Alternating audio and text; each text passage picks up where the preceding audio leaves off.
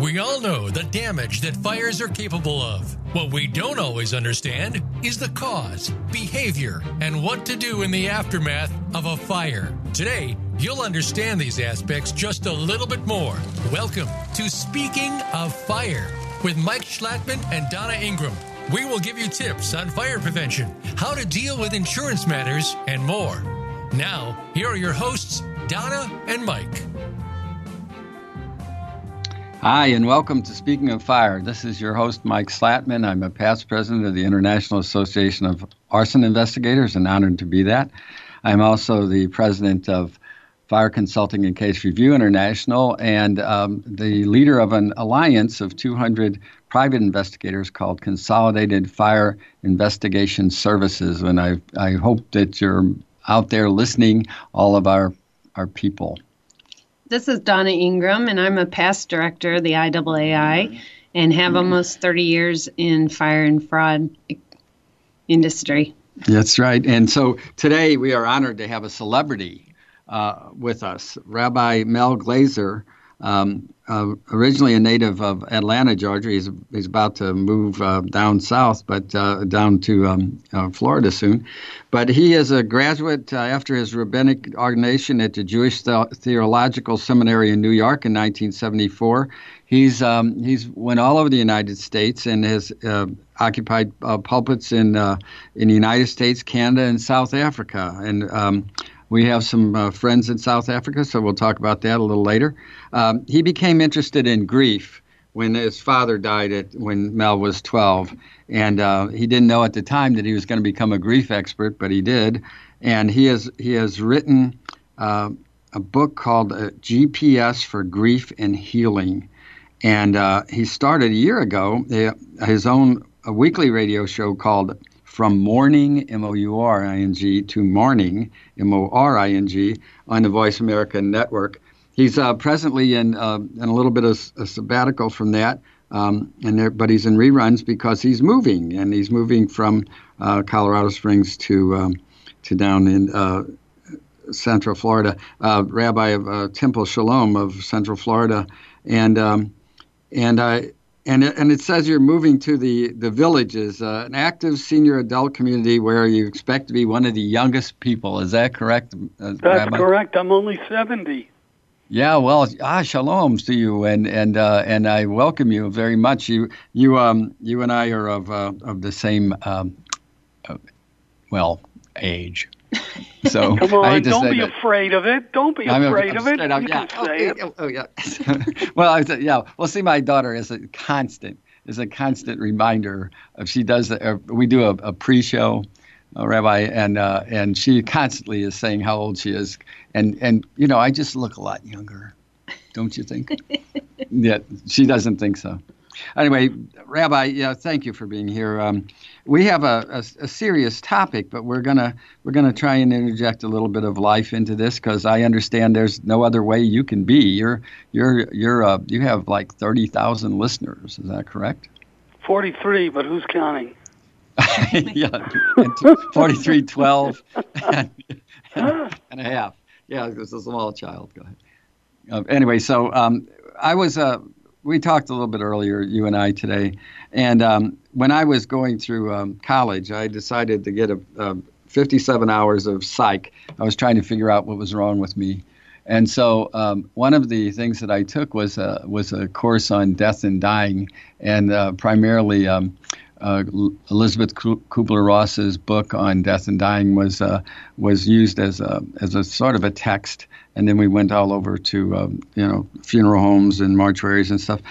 How did you wrote a book, and I know you got involved in it because of your dad's death. But did you study this when you were becoming a rabbi? Did you study a lot of grief counseling?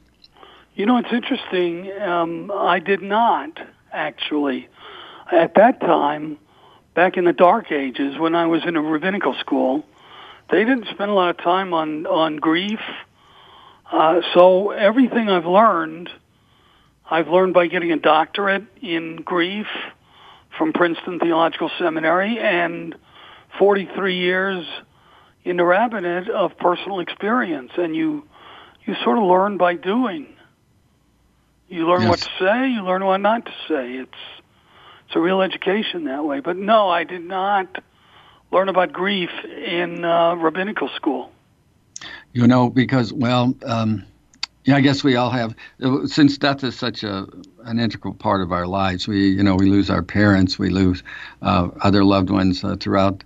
I used to be a police detective, and I worked homicide for a while, and I dealt with people's families, and that's the departed is one thing, and you're going to handle them in a certain way. But it's always interesting to me about the reactions of the people. I wonder if you'd talk a little bit about the different kinds of reactions that people do, such as like they become stoic, other ones become hysterical, other ones just overcome with grief. I was wondering if you would just talk about a few of the ways that you deal with them. Sure, I'd be happy to. First, you're right. Everybody grieves their own way. There are certain patterns that Kubler-Ross talked about, but at the end of the day, every family does it their own way, and it depends on the circumstances. I mean, let's say Dad he had Alzheimer's for 3 years, and he kept deteriorating. At the end, he didn't know his family. Well, they sort of pre-mourned his death, so that when he really died, it was a blessing to them. Yes. Because they had already done the work that they needed to do. That's one kind of reaction. Another kind of reaction is, and you see it all the time, if somebody dies by a trauma, a fire, as an example, then you get different reactions. You get disbelief. You get blaming, you get, oh my God, how can I go on without fill in the blank? Right. Some people are calm about it because they realize that, the good Lord put us on this world and created natural laws, and sometimes natural laws mean that there are fires. And my grandmother, for example, was very accepting of death. And she lived to be about 85. So she'd seen a lot of her friends had died. And while we, younger than she, were constantly in tears and crying and mourning and moaning and all that, she was very stately, and she just accepted the death as something normal, which of course it is. The problem is the different kinds of death. Mm-hmm. Now, I would imagine, that the families, the relatives of somebody who dies in a fire are going to relate to that way differently than what we'd call a quote-unquote normal death. Right, because they're just so traumatic. When they're there one day and they've talked to them, I hear many times when we go out on these fatality cases, well, I just talked to him yesterday. And it's like, how can this be? And right. That's a little bit of that disbelief you were talking about, isn't it? And it's on top of all that is that society never teaches us how to talk to the bereaved, how to talk to mourners.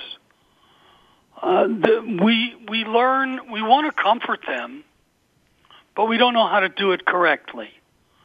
So we end up saying things to survivors that don't help but hurt. It's interesting that you say that, because that's something I know in my 50 plus years in being around death. She had to do that. She had to do that. Both traumatic and normal death. One of the things that I have noticed is how I'll tie it back to the first responders for our show. Everything that you do is being watched, observed, and can be of an impact. So nurses, doctors, first responders, people that are around, need to be concerned about their behavior, not laughing, even though that's their coping mechanism right. with a trauma, not do that in front of the family or things like that. I know that I've had my own personal experiences when I lost my mom 5 years ago, and it was semi-traumatic. A couple of years, she had emphysema. I knew she was dying, but she caught pneumonia, so it was pretty sudden. She died sooner than I expected. And some of the behaviors of the nurses have stayed with me. I'm not going to, carry on about it, but I remember feeling appalled at some of their behaviors. Right. Can you talk a little bit about that behavior-wise? Yeah, when you're a caregiver, like nurses, like clergy, like doctors, there has to be a distance between you and your patient. And you have to treat it as a job, you don't get involved personally with your clients, with your patients, because when you do, you often make the mistake that you talked about. Mm-hmm. You'll start to get personal with them.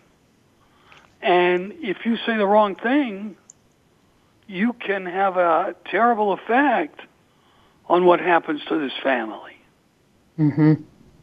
I'll tell you a very brief but funny story. I had a guy in a previous synagogue, and he was in his 90s, and he was dying, and he was in hospice, and I was there with the family, and we knew that he was going to die today.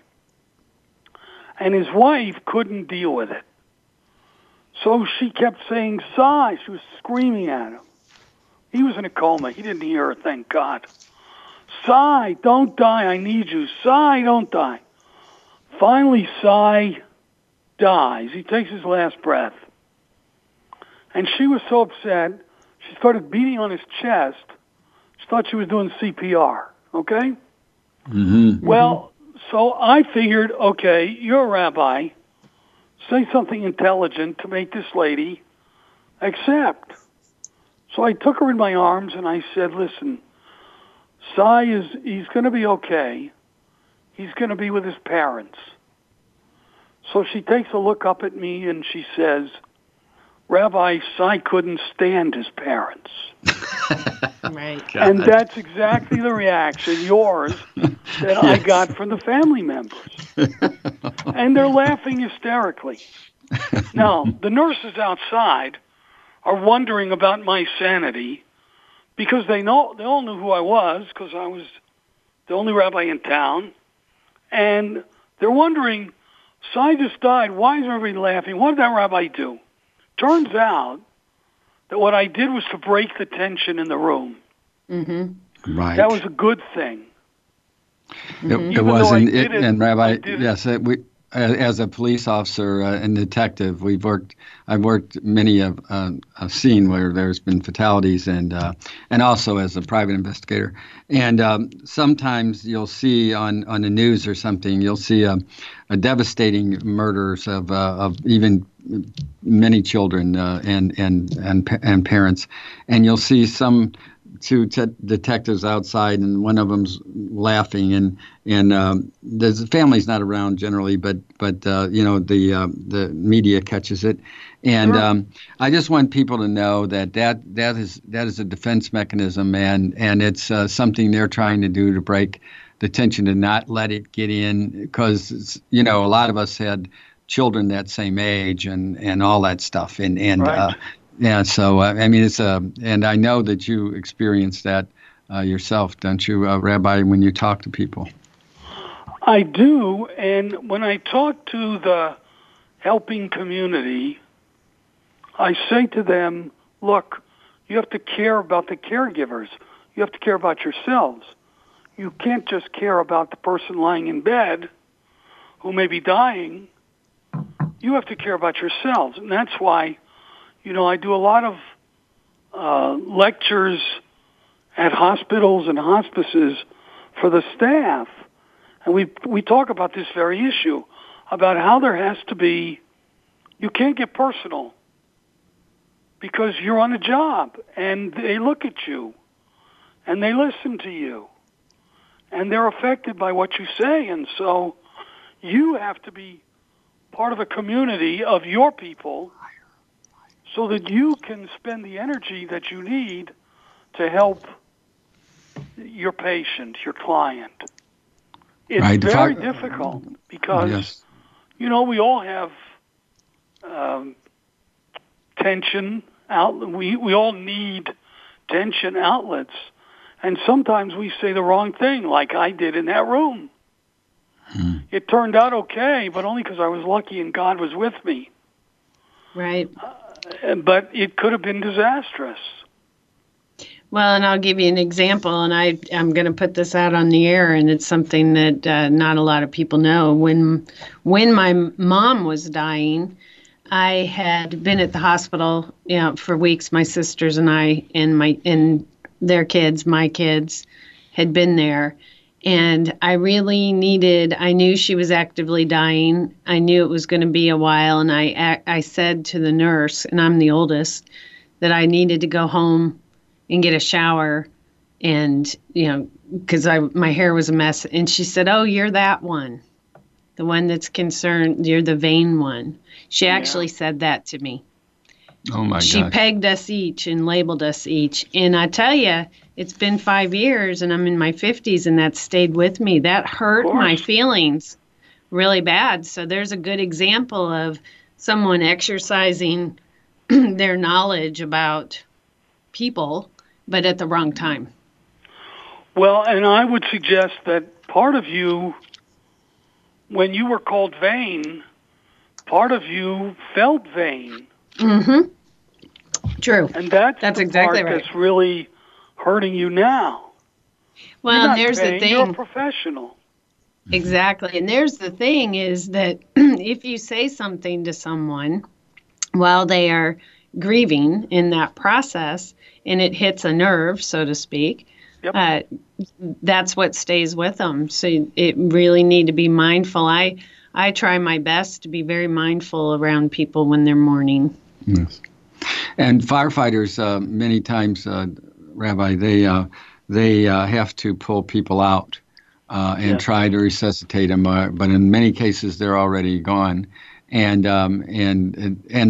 they thank goodness that now there are more of an acceptance in the first responder community, including fire and police, in getting some counseling, particularly on major incidents where a lot of people are killed. I can't imagine how it must have been to be a first responder at that Sandy Hook school when those children were killed.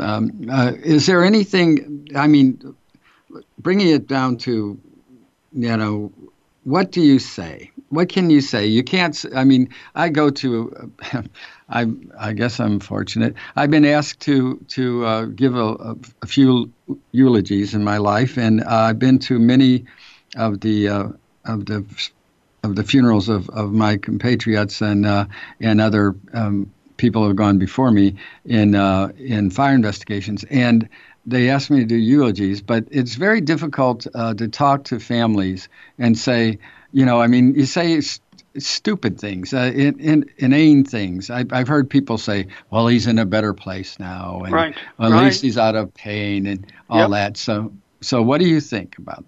What do you say? I agree with you 100%. It's very difficult, and so what I do at funerals, what I used to do at funerals, is what most clergy still do at funerals. That is, the day before the funeral, they take a pen and pad of paper, and they go to the family's house, and they say, tell me about Jack.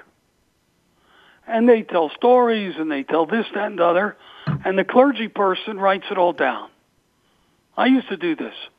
And then I would go home that night, and I would make a promise that I wouldn't go to sleep until I wrote a eulogy.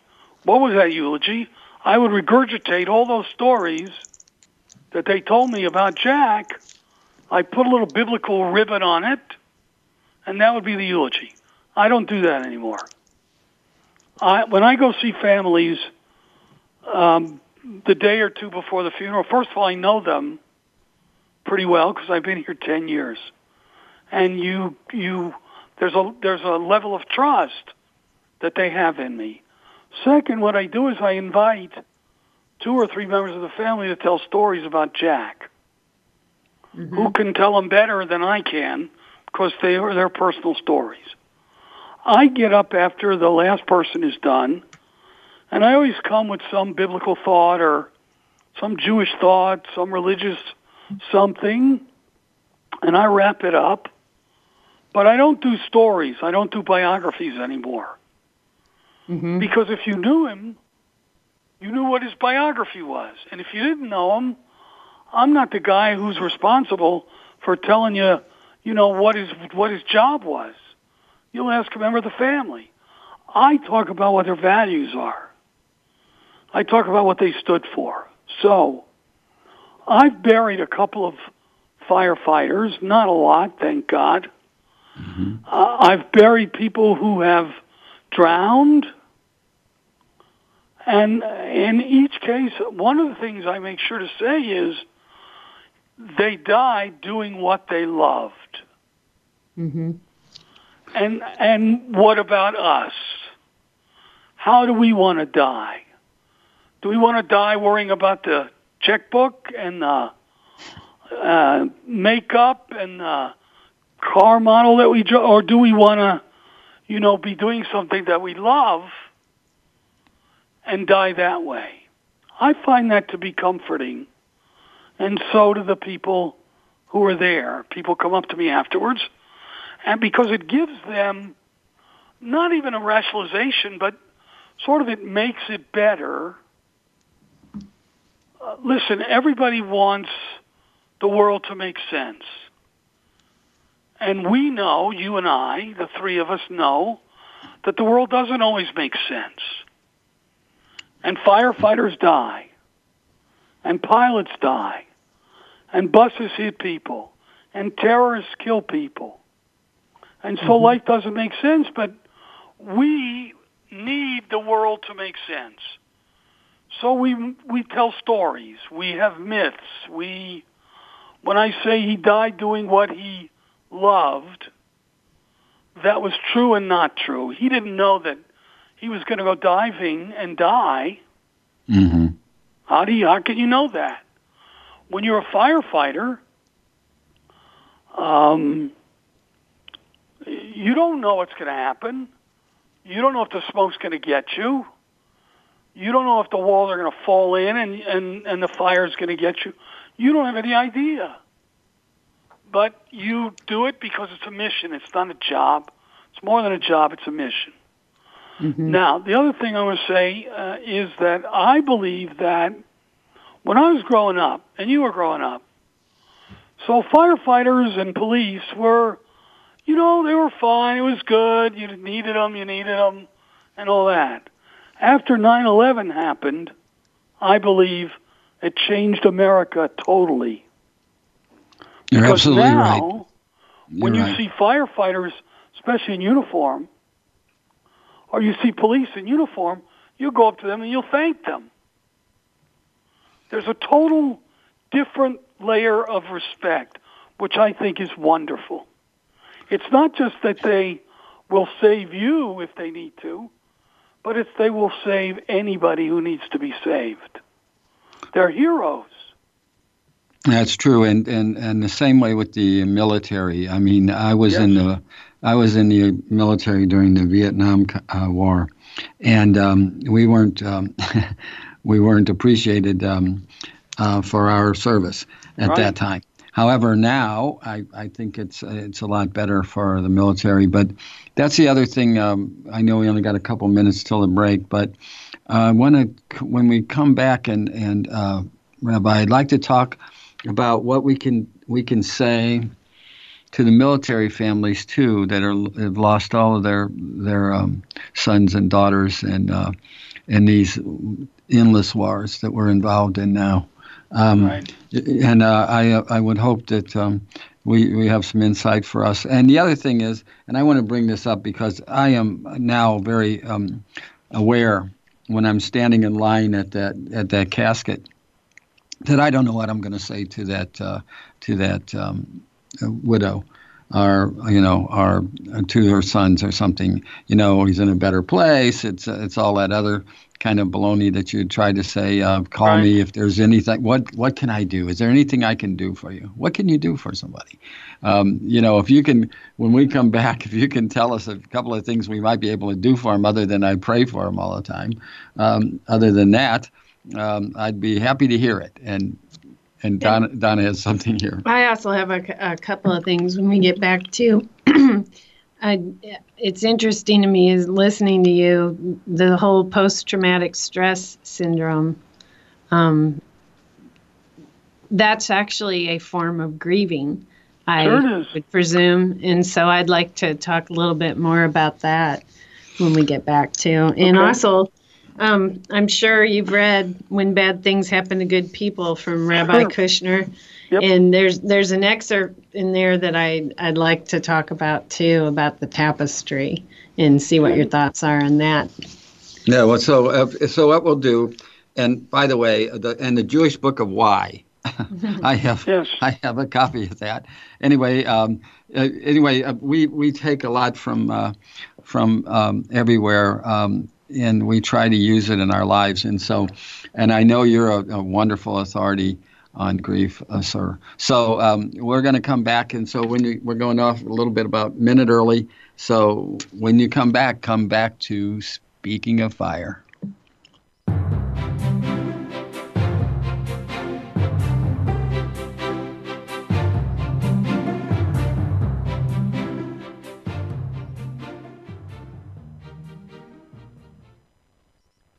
We're making it easier to listen to the Voice America Talk Radio Network live wherever you go on iPhone, BlackBerry, or Android. Download it from the Apple iTunes App Store, BlackBerry App World, or Android Market. Fire Consulting International provides consulting and expert fire origin and cause investigations. Our experienced, certified fire investigators have specialized skills to meet litigation requirements. We also provide peer review of reports for other investigative firms to assure they meet NFPA guidelines and ASTM standards. Educational classes and CEU classes are also provided. For professional investigations, contact Fire Consulting International at fcifire.com or call 913-262-5200. FireAnalysis.net offers cutting-edge, comprehensive programs unique to the insurance industry. Our vendor vetting assures regulatory compliance with the Sarbanes-Oxley Act, NFPA guidelines, and ASTM standards. We ensure that investigators' reports are in compliance with those standards. We also offer comprehensive programs to assure compliance with your company guidelines. Please contact FireAnalysis.net. That's FireAnalysis.net. Now you don't have to stay linked to your desktop or laptop. Take Voice America on the go and listen anywhere. Get our mobile app for iPhone, BlackBerry, or Android at the Apple iTunes App Store, BlackBerry App World, or Android Market.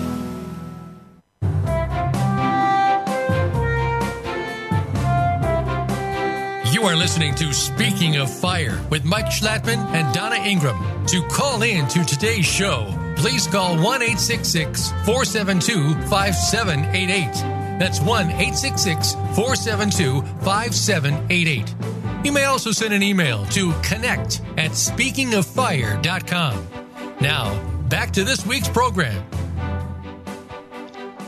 Welcome back to Speaking of Fire. Thanks for joining us. Well, Rabbi, before we jumped off a little bit early, we posed you a few questions. Now, this is not a memory test, okay? We know what we're going to ask you, but if you would like to address something, you can. What would you like? Well, let me talk a little bit about what you say, especially what you say to kids. Mm-hmm. I mean, if a kid, daddy is killed in a fire, whether he's a firefighter or he's just a normal person, you know what I mean. Yes, I Firefighters are normal people, but you know what I'm saying. So what do you say to kids? So I believe that that there are layers of what we have to do with kids. The first and most important thing is we have to make them feel safe. Mm-hmm. Because what happens with kids is that if one person dies, they worry that they're going to die. And it's not logical, but it's normal. And so when kids ask me, I mean, if I officiate at their grandparents' funeral, for example, and I always talk to the kids, and sometimes the kids want to talk at the funeral. So we talk about this, me and the kids, without their parents. I don't want their parents present. This is between me and them. And I ask them, what are they afraid of? And they say, well, I'm afraid that I'm going to die early like he did or she did. And I say to them, I know that. You never deny their feelings. I said, I understand how you feel. I would feel exactly the same way. I'm going to do everything I can to keep you physically safe. I'm going to take care of you. I'm going to protect you. And I am hoping that nothing bad is going to happen to you. And I am hoping that nothing bad is going to happen to me. I expect to live a very long, long time. You're supposed to say very 3 times. I don't know why. It's one of those things that seems to work and resonate. I'm going to live a very, very, very long time. And so you don't have to worry, my kid, that I'm going to leave you, because that's what they're afraid of. Somebody else is going to leave them. So I try to say to them at the very beginning, right after a death, you know, you're going to be okay because I'm going to make sure you are. And then after that, and this applies to not just kids, this applies to everybody. First thing you have to do for the mourners is to take care of them immediately and make sure they're safe. Now, I watch Chicago Fire. You know, I love it. It's one of my favorite shows. And one of the things they do best is during a fire, they will take care and they will move the relatives to some place that's safe. I appreciate that. Mm-hmm. And right. Then after that, what happens, well, unfortunately what happens is if your friend lost somebody, so the tendency in our world, because we don't know any better, and we never learned from anybody, is to maybe give them a week and take care of them for a week, and then you figure, okay, they're fine. We have our own lives. We're going to go back to our own homes, our own lives, our own families, and they're going to be okay. Well, they're not going to be okay because death doesn't go away. Mourning doesn't go away. So the second thing, I believe, is you got to stick around with them. You got to care for them. You got to do their laundry twice a week. Take them out to dinner once a week. Take their kids to school twice a week. Real thing. Don't say, if you need me, call me, because they'll never call you. Walk to the door and say, like that. We're going to dinner. You and us right now. We're going to dinner. And take them out and make them know that they're not forgotten about. And then there's another thing that clergy would talk about, and that is that we need to make sure that our relationships with everyone we know are in good shape. Mm-hmm. Because you don't know what could happen to you tomorrow. Or the other person. You don't know what's going to happen. They could die. What if you're angry with each other? Is that how you want it to be? You can't let that happen. So you have to try to live your lives with people so that your relationships are clean. Because if you don't do that, you're going to carry around those memories forever. You have to lay them gently down, is my phrase. You have to lay down that pain.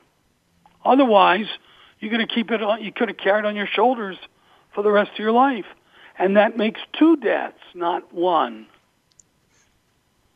Yeah. Okay. Well, and it's hard. And I have a question here. I have a friend, and they've recently had a big. They'd had a family death, and it was a couple that they were together, 60 years in marriage and all that, and the woman died. She had Alzheimer's and things like that. But he has now. He's of course reaching out for help, but he goes to the cemetery every day and he sits there in a folding chair. He takes it and sits next to his wife's grave in the rain and everything. And so they're concerned about him. They're concerned about his. They're right to be concerned about it. Yes, and they should be, and I agree with that. But it's very difficult for them to, and I know they've talked to me about it. It's very difficult for them to say, you're hurting your own health. You got to be careful. Right. You got and all that stuff. So they don't know exactly how to broach that. Do you have any advice for this? Well, this it seems to. I mean, and I've heard about this kind of thing before, where people just cannot. What he's doing is he's saying, I can't let her die. I know she's dead. I know she's buried out here in the cemetery, but in my heart, I can't lay her gently down. I just can't do that. It's too painful. I can't do that. And so I'm going to be out there with her every day, which eventually will lead to his death from something. Mm-hmm. Either he'll have a heart attack or he'll get sick or something. But what's really happening is that he's not able to move on. Listen, I have this wonderful example, which I did in synagogue this morning as part of a memorial service, a community memorial service. So I filled up a glass of water, and I held it out in my hand, and I said, how much does this glass weigh? Some people said 6 ounces. Some people said 8 ounces. Some people said 12 ounces. I said, let me tell you the secret. The secret is it doesn't matter how much it weighs. It matters how long you hold it. Because if you hold it for 5 minutes, that's fine. Okay? Right. But if you hold it for an hour, your arm's going to get tired. If you hold it all day, your arm's going to feel like it's falling off. You won't be able to use your arm tomorrow. So I said, that's what grief is all about. It's normal to grieve, but you can't hold on to it all day, as it were. You have to lay them gently down. Mm-hmm. You have to let them die. And this guy that you're talking about, he has a real problem letting his wife die. He knows in his head she's dead, but we don't live in our heads. We live in our hearts. And he doesn't know how he's going to survive without her. They've been married a long time. But still, he's got to get the kind of help that he needs so that he can begin to lay her gently down and have a life for himself. Because right now, he has no life for himself. She died. He's on the way. Right, That's and so I'm going to recommend your book, that GPS for Grief and Healing, to that family. I would like you to, Rabbi, let us know how we the listeners, can benefit from that book. How can we get it? How can we get the book? You can get it on, well, it depends. You want to read it on Kindle, get it on Kindle.com, or get it on Amazon if you want a hardcover, softcover copy, or all you got to do is Google GPS for healing. Okay. And magically, I don't know how it works, but magically, you're taken to Amazon and Kindle. Okay, well, we're going to do that because this is a wonderful book and a wonderful show. Now you've talked about children and how to talk to them. I guess the only other thing I can come up with is I'm still standing in that line, and I'm approaching this widow now, right. and I'll say we'll be here if you need us. I don't know what to say. Okay, right, because we don't know what to say. That's right. So I have a suggestion. Go ahead. Who says you have to say anything? No, that's true. You're there. You're there. You're there. Yeah. Just give her a hug. Say I miss him, and move on. There you go. That's great. She's not going to. She may not remember what you say. Right. Now, after the funeral, that's why in Jewish tradition we do all that business after the funeral. We go to the home and we comfort the mourners. We don't have open caskets. We don't have wakes. We don't do any of that. Because we don't want anybody, looking at dead people who can't look back at you. Yeah. That's gawking. We don't, and we don't want to pay somebody, cosmetologist. We don't want to spend $1,000 making them look like they're still living. They're not living, they're dead. That's right. Mm-hmm. We prepare their bodies. Men prepare men, women prepare women. It's the holiest commandment there is. And we wash their bodies twice, one for physical cleanliness, one for spiritual cleanliness.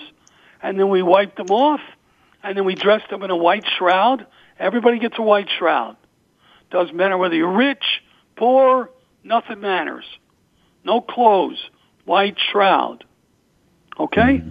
And we place you in a wooden, not metal, wooden coffin, and we close the box. We put a packet of earth from the land of Israel as a connection between you and Israel, the Holy Land, and that's it. Now, sometimes we will sit overnight between the preparation and the funeral, and members of the congregation will sit in the funeral home and read spiritual kinds of books. Mm-hmm. I give them a whole suitcase of stuff that they can look at, and then the funeral is tomorrow morning. But so we don't ever stand in line. We don't do that. Yeah. Mm-hmm. We don't have flowers at funerals either, because flowers are beautiful. Death is not. Mm-hmm. Death is not always a tragedy.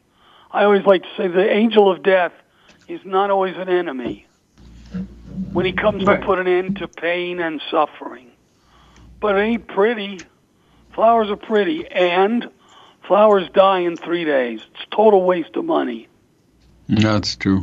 It's interesting that you bring that up. And before the break, I was talking about Rabbi Kushner and when bad things happen to good people. And there was one piece, it was years ago that I read that book. I remember being moved by it. But the one thing that stood out was, I like analogies, and I can tell you do too. Analogies are how we relate. And he speaks about a tapestry and how beautiful it is on one side. But to have that beauty on one side, you flip it over and it's all knots and it's in disarray. Right. And are you familiar with that piece? I haven't read that book in a long time. I read it 4 times, but it's been a couple of years since I've read it. Yeah, and to me, that kind of set a tone for me as far as an analogy goes of that's exactly right. Just like life and death, here's this tapestry. On one side, for everything to be organized and beautiful and straight, you have to have the opposite is true. Yes. Yes, and then of course now we're going to go back to Donna and I's difference. Donna's already, she's going to be cremated. She even has the box already and thank you card, so she's ready. Thank you for coming. You are prepared, aren't you? Yes. You know why?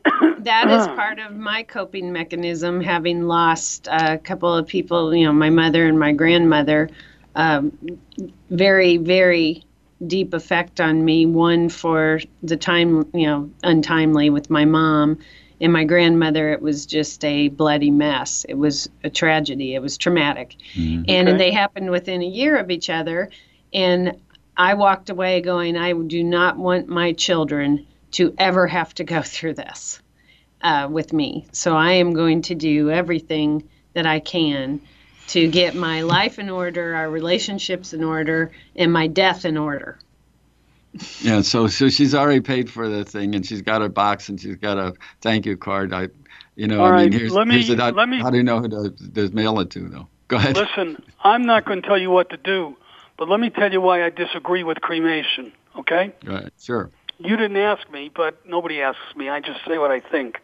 All right, okay. When you bury somebody, you know where they are.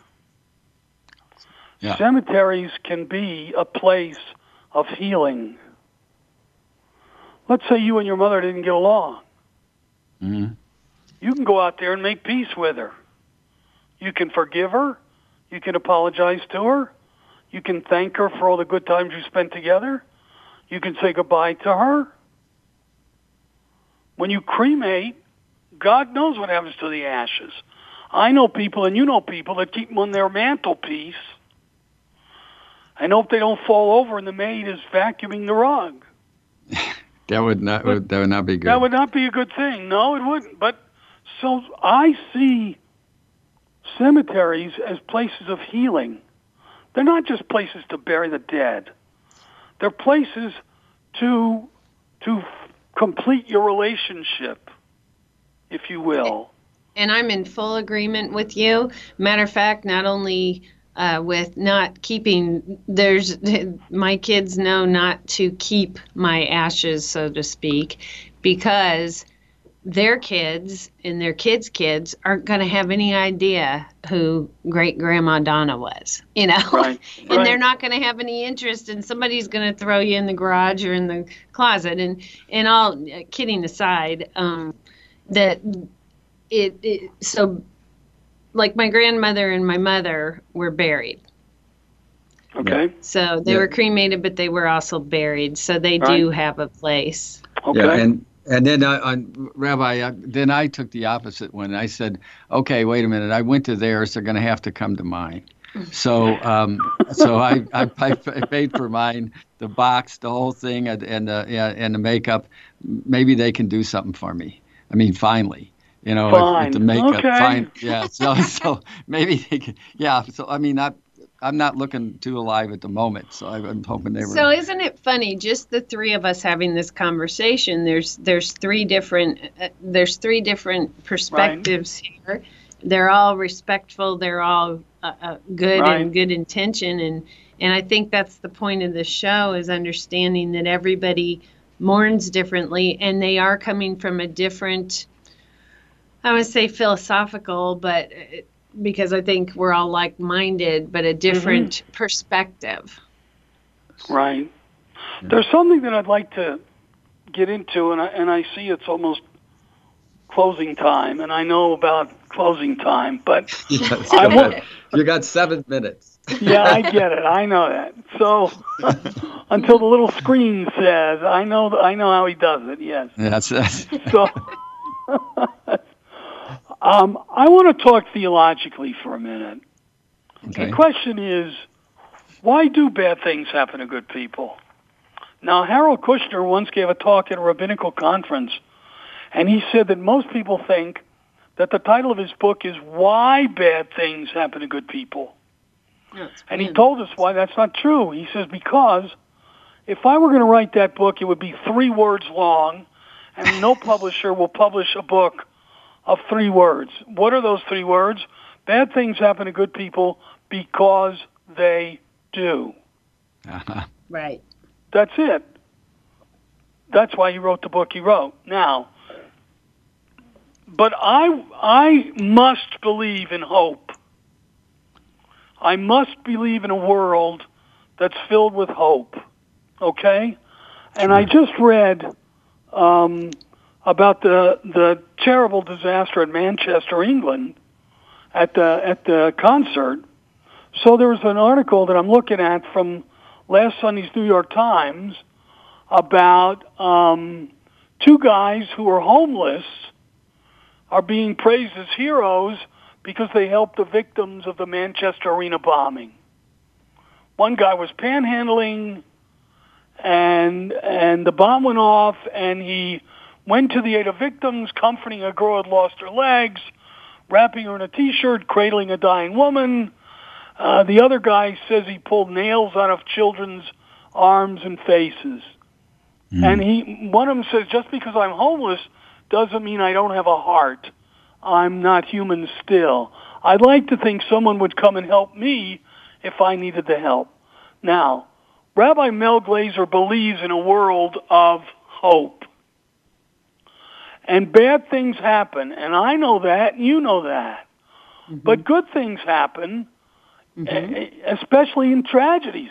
I mean, there was an article now I'm looking at an article in last week's New York Post where Ariana Grande says she will return to Manchester for a benefit concert. She doesn't have to do that, but she does because she wants to make it better. And that's what I'm talking about. I'm saying that even out of tragedy, even out of trauma, even out of death, no matter what kind of death it is, but particularly trauma, there is good out of trauma. So people ask me, Rabbi, why is there evil in the world? My answer is so that good people can stand up and do something about it. I don't know any other answers. That's all I got. Well, I tell you, this is wonderful, and my hope is I hope to get to meet you someday in person. I'd love to meet you. And the second thing is I hope that people will buy your book, GPS for Grief and Healing, because you're already helping all of us at this time. Thank you. And is there now you're going down to you're going to be in the area of the villages down there in I'm going to be in the villages beginning in July. Yes. July. Now I read about that place, and I was very tempted to go down there myself. Well, you're old enough, my friend, so you could. Yeah, well, the thing is that I have a few things holding me here, but I have a wife that's got Alzheimer's, and she's been in the nursing home for over 2 years now. One of the things that you said earlier is dealing with it as it happens now, and that's exactly what a lot of people do. And some people can't do it. They can't even. They warehouse their people, and I think some of that has to do with the mourning, the grief. They can't handle it. So right. And so you got one parting shot on hope for us, Rabbi, before we jump off here. Well, you're showing a lot of hope because you could warehouse your wife. Yes. You could put her in some place and you could go live, a free life, unencumbered. But that's not the woman you married. The woman you married is still there, and she's still there, even though she may not even know you anymore. Does she know you anymore? She forgets me on occasion, but she pretty much knows me. Well, so does your daughter, but we can't help that.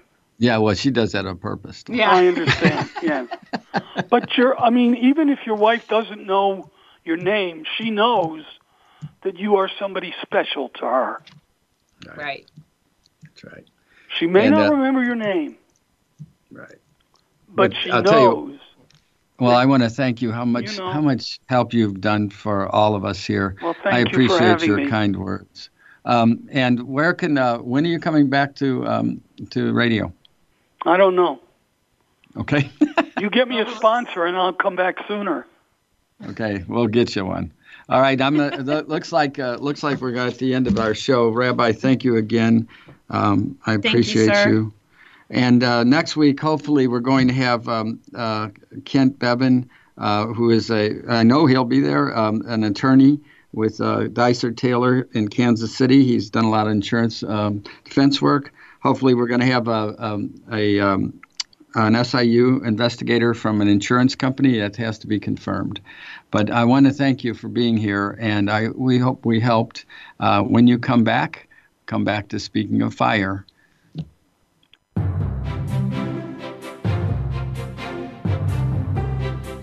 Thank you for tuning into Speaking of Fire. Please join your hosts Mike Schlattman and Donna Ingram for another edition of our program next Wednesday at 11 a.m. Pacific Time, 2 p.m. Eastern Time on the Voice America Variety Channel. Remember to be careful this week and every week.